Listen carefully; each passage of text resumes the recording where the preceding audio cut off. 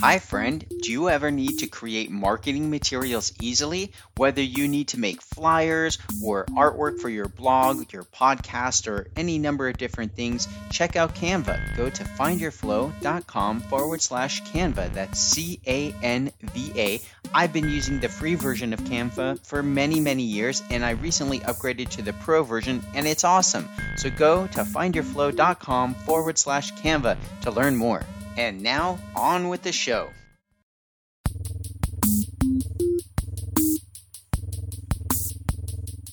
Hello and welcome to the Find Your Flow radio show podcast. I'm your host, Winston Wittes, and I'm here today with a very special episode. Today's episode is about co-live and co-living and how to co-live and what it all is about. So I'm very excited to be sharing this with you today. I recently did a podcast with the one and only Christine McDaniel, who is the author and expert of the co-living code and co-living in general, the industry. What's it all about?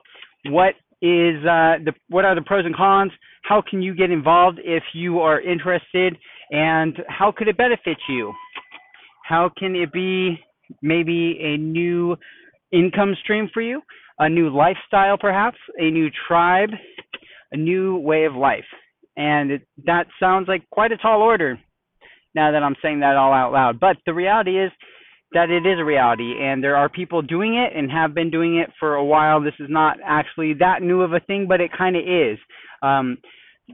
The idea of living together obviously goes back forever, as long as people have been around, and actually even before people, probably mammals and other animals that are more social. And this concept was fairly new to me.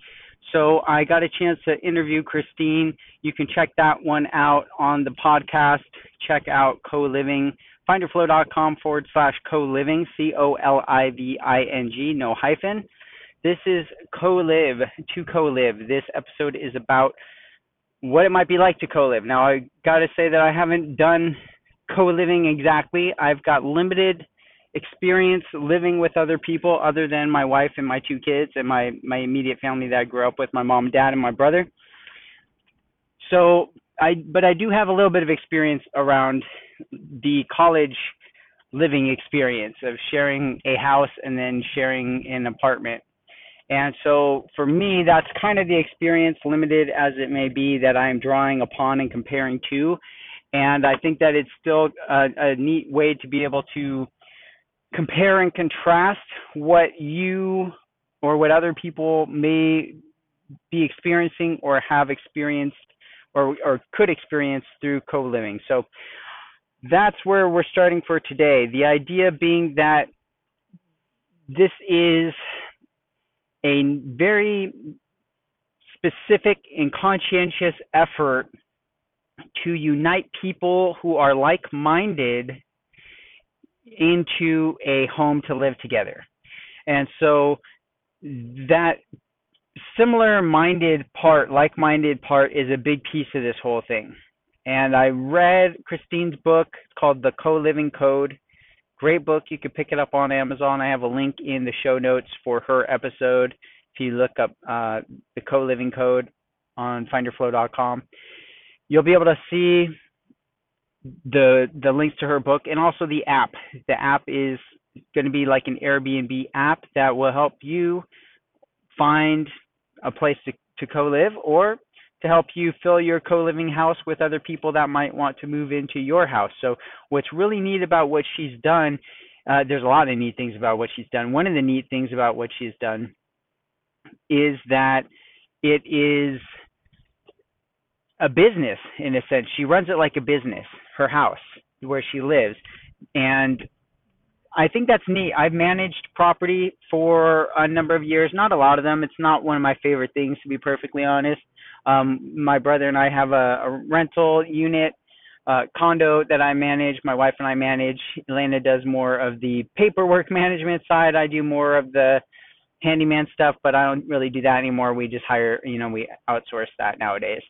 But then we've also done some property management for some of her family, and I was much more involved with some of that. One house in particular was in the college area, San Diego College, San Diego State area, and it was quite a challenge, keeping this place rented sometimes, just or keeping it in good shape.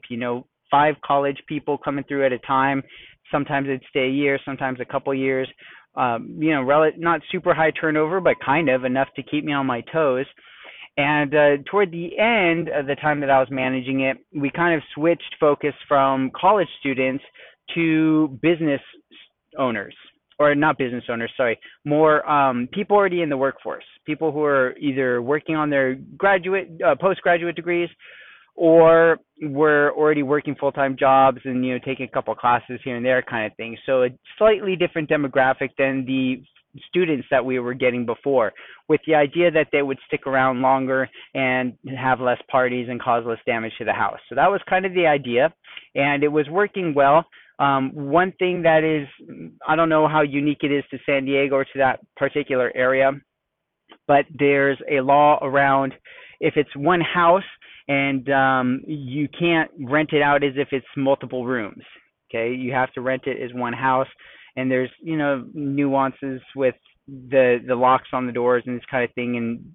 But anyway, for our purposes and for legal purposes, we were renting it as one house, and so there'd be one person signing it in this kind of thing as the main person, but state law would also require that anybody over 18 would have to fill out the application and go through a background check. That's part of the law. So the challenge with all this is that I quickly realized some of these guys were moving in and out without ever telling me, or they would tell me, but then they'd already have moved out and found a replacement.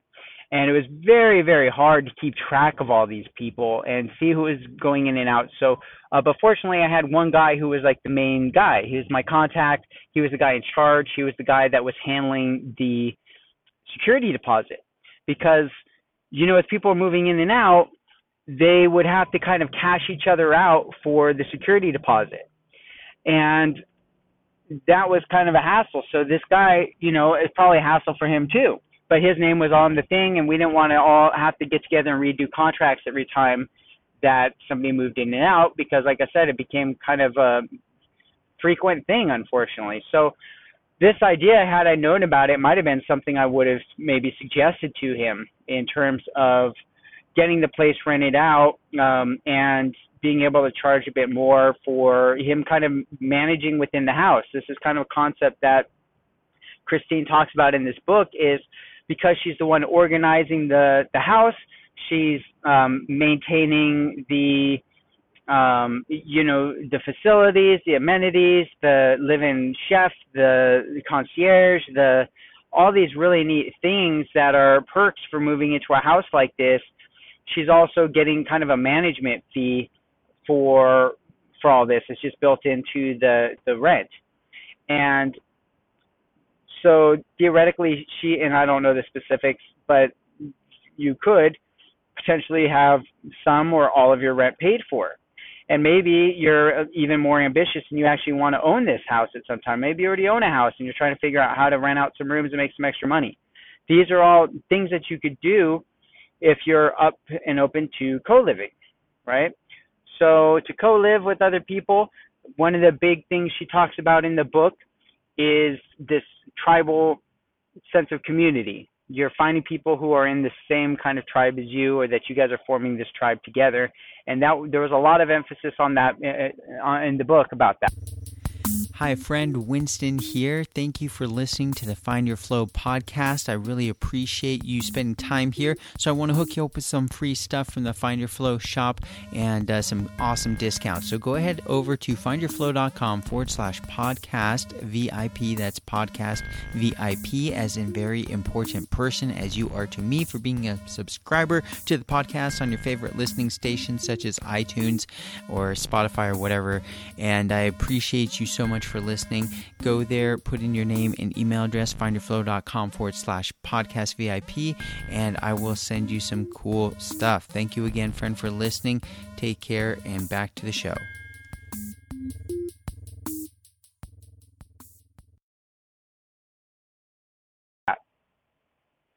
so with that, there's, she goes into processes for screening applicants and for making sure everybody's on board and for keeping everybody happy. How often to have meetings, how to have these meetings, what kind of technology do they leverage to be able to do this efficiently and make sure everybody is in the loop with events that they're holding at their house and with opportunities for networking, because they also realize, hey, it's not just me and you and you and you and you, but it's also your network. So each of these people know on average, let's say 1,000 people.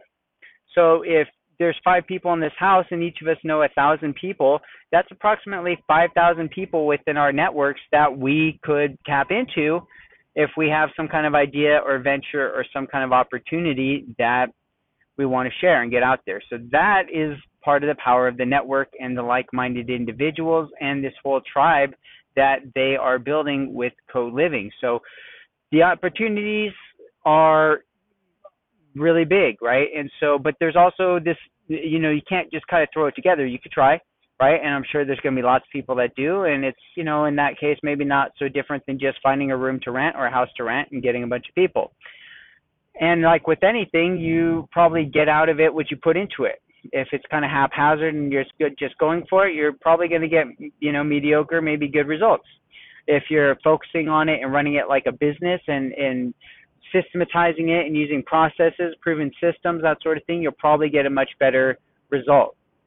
And so that's basically what she's been doing here, is building that into a system. And she's got a proven track record of building successful and sustainable businesses. So I think that's one of the other things that's got me so excited about this, is that I think there's a lot of need for something like this, a lot of room for people who are ambitious and maybe a little entrepreneurial, who want to better their housing situation, and maybe looking for ways to improve living conditions and pool resources with other like-minded individuals. So the reason, I think one of the other reasons, and I kind of touched on this in a different episode, but I think one of the other reasons it appeals to me, and not that I'm actually going to do it, so I want to be clear about that. I live with my wife and our 2 sons, and so this isn't quite, what I'm actually looking to do for myself, but there is kind of a variation or variations on this that I think I will probably apply to my business, to different businesses, to my investments, real estate investments that I want to work on. And that's definitely part of the appeal for me, is to be able to niche this in an artist type space, and kind of almost do this on the commercial level, be able to get rehearsal studios, or just a property that can be turned into rehearsal studios plus a performance space. So that is what's exciting to me. Now, how does that apply? Well, there's going to be a lot of similar kind of things. I'm trying to get tenants to pay money to maintain the space, and I'll be the one managing it, or I'll have somebody managing the actual grounds. But that's, who do I want there? I want people that are like-minded. I want artists that are a little bit more business-minded, that pay their rent on time, that play, they don't have to play the same kind of music or anything like that, or painters that are also just people that are responsible, people that take a more serious approach to it than when I was younger, and the kind of approach that we took to it. We did good. Well, I shouldn't say that. We had a recording studio when I was in a band, recording space, I should say, rehearsal space, I should say, where we rented a rehearsal room, and that was a lot of fun.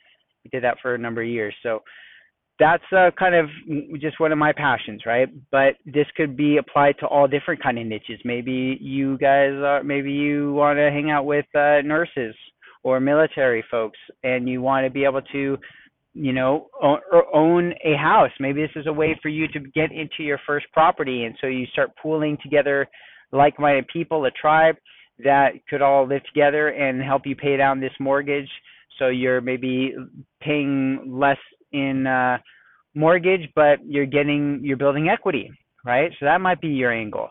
There's a lot of different ways to work it. And I think the beauty of what she's doing is she realized she can only move so fast, right? There's only one of her. And yet this model can really help a lot of people. And so that's where she's coming from, is like, hey, she wrote this book to really open people up to this idea of co-living. And again, you could go to findyourflow.com/co-live, COLIVE, and I'll have resources there for you to pick up to learn more about this. She's got a free masterclass that I'll link there where you can see how this thing works and get a much better sense of it. See if it might be something you might be interested in as a renter. See if it might be something you might be interested in as a curator of people, getting people into a house, putting together the co-living house. So there's different angles depending on what your motivation is, and I want to make that accessible for you to be able to learn as much as you would like and be able to make it happen, create some social flow in your life, in the lives of those that you co-live with, and for the people in your neighborhood and in your community that each of you interact with, and the people in your network. Because if one of you is being positively influenced by this, and you have an average of 1,000 people in your network that you're influencing, whether you realize it or not, and to varying degrees, of course, but that's a pretty significant change. If something in your life, your lifestyle changes for the better, when you're in these like-minded groups especially, there's a lot of energy, and the energy is different, and you guys can support each other differently than you could if you were not in that situation. Like if you were living with people who have different backgrounds, not necessarily different backgrounds, but maybe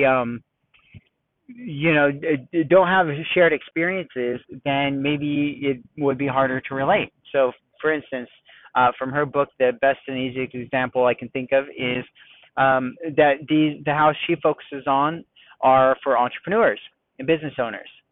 And so people who are entrepreneurs are going through things that the general population does not really understand. They cannot possibly understand it unless they're actually doing it and living it. Okay, and there's side hustles, and that's one thing, and then there's like full-on entrepreneurship, which is another thing, and it's got lots of challenges, and it can be a very lonely road. And so if you are trying to be an entrepreneur, or even if you are already a successful entrepreneur, there's still maybe many times where you just wish you had people that could relate to what the heck you're doing. And so if you live in a home where people can relate because they too are going through it, that might be a very powerful environment for you to be in. And in fact, I would venture to say, yeah, it would be a very powerful environment for you to live in. So that is kind of the big idea with this co-living thing. And again, it doesn't have to be entrepreneurs or business owners. It could be any other kind of niche or community that is of like-minded individuals. So she's whittled it down to a system. That's the way she rolls, processes systems as a true entrepreneur and business owner, and made those systems and processes and paperwork and all that good stuff available to you and to other people who are interested. It's a 90-day program, and it's pretty darn exciting, I think. If you're looking for a place to live and you're looking for maybe new ways to do it, you want to maximize your rent money or your living costs. So what if you could pool that together and be able to buy better services and be able to outsource things that would free up your time to pursue the things that you actually enjoy doing with your time? That's a big one of the concepts here. So that's kind of the big idea, friends. I hope you've enjoyed this chat on co-living and what it might be like to co-live. Again, you can go to findyourflow.com/co-live, COLIVE, for more information, as well as findyourflow.com/co-living to learn even more. And then the podcast episode on findyourflow.com is the co-living code. And that is also the title of the book by Christine McDaniel, the expert in this industry. And she is an awesome individual, and you can socialize with her. I'll have some social links in there for you to reach out to her as well. So that's it, my friend. I hope you've enjoyed this episode. If you are looking for more social flow in your life and or more cash flow, this might be the opportunity that you've been looking for. So take care, crush it, co-live, and until next time, be flowing.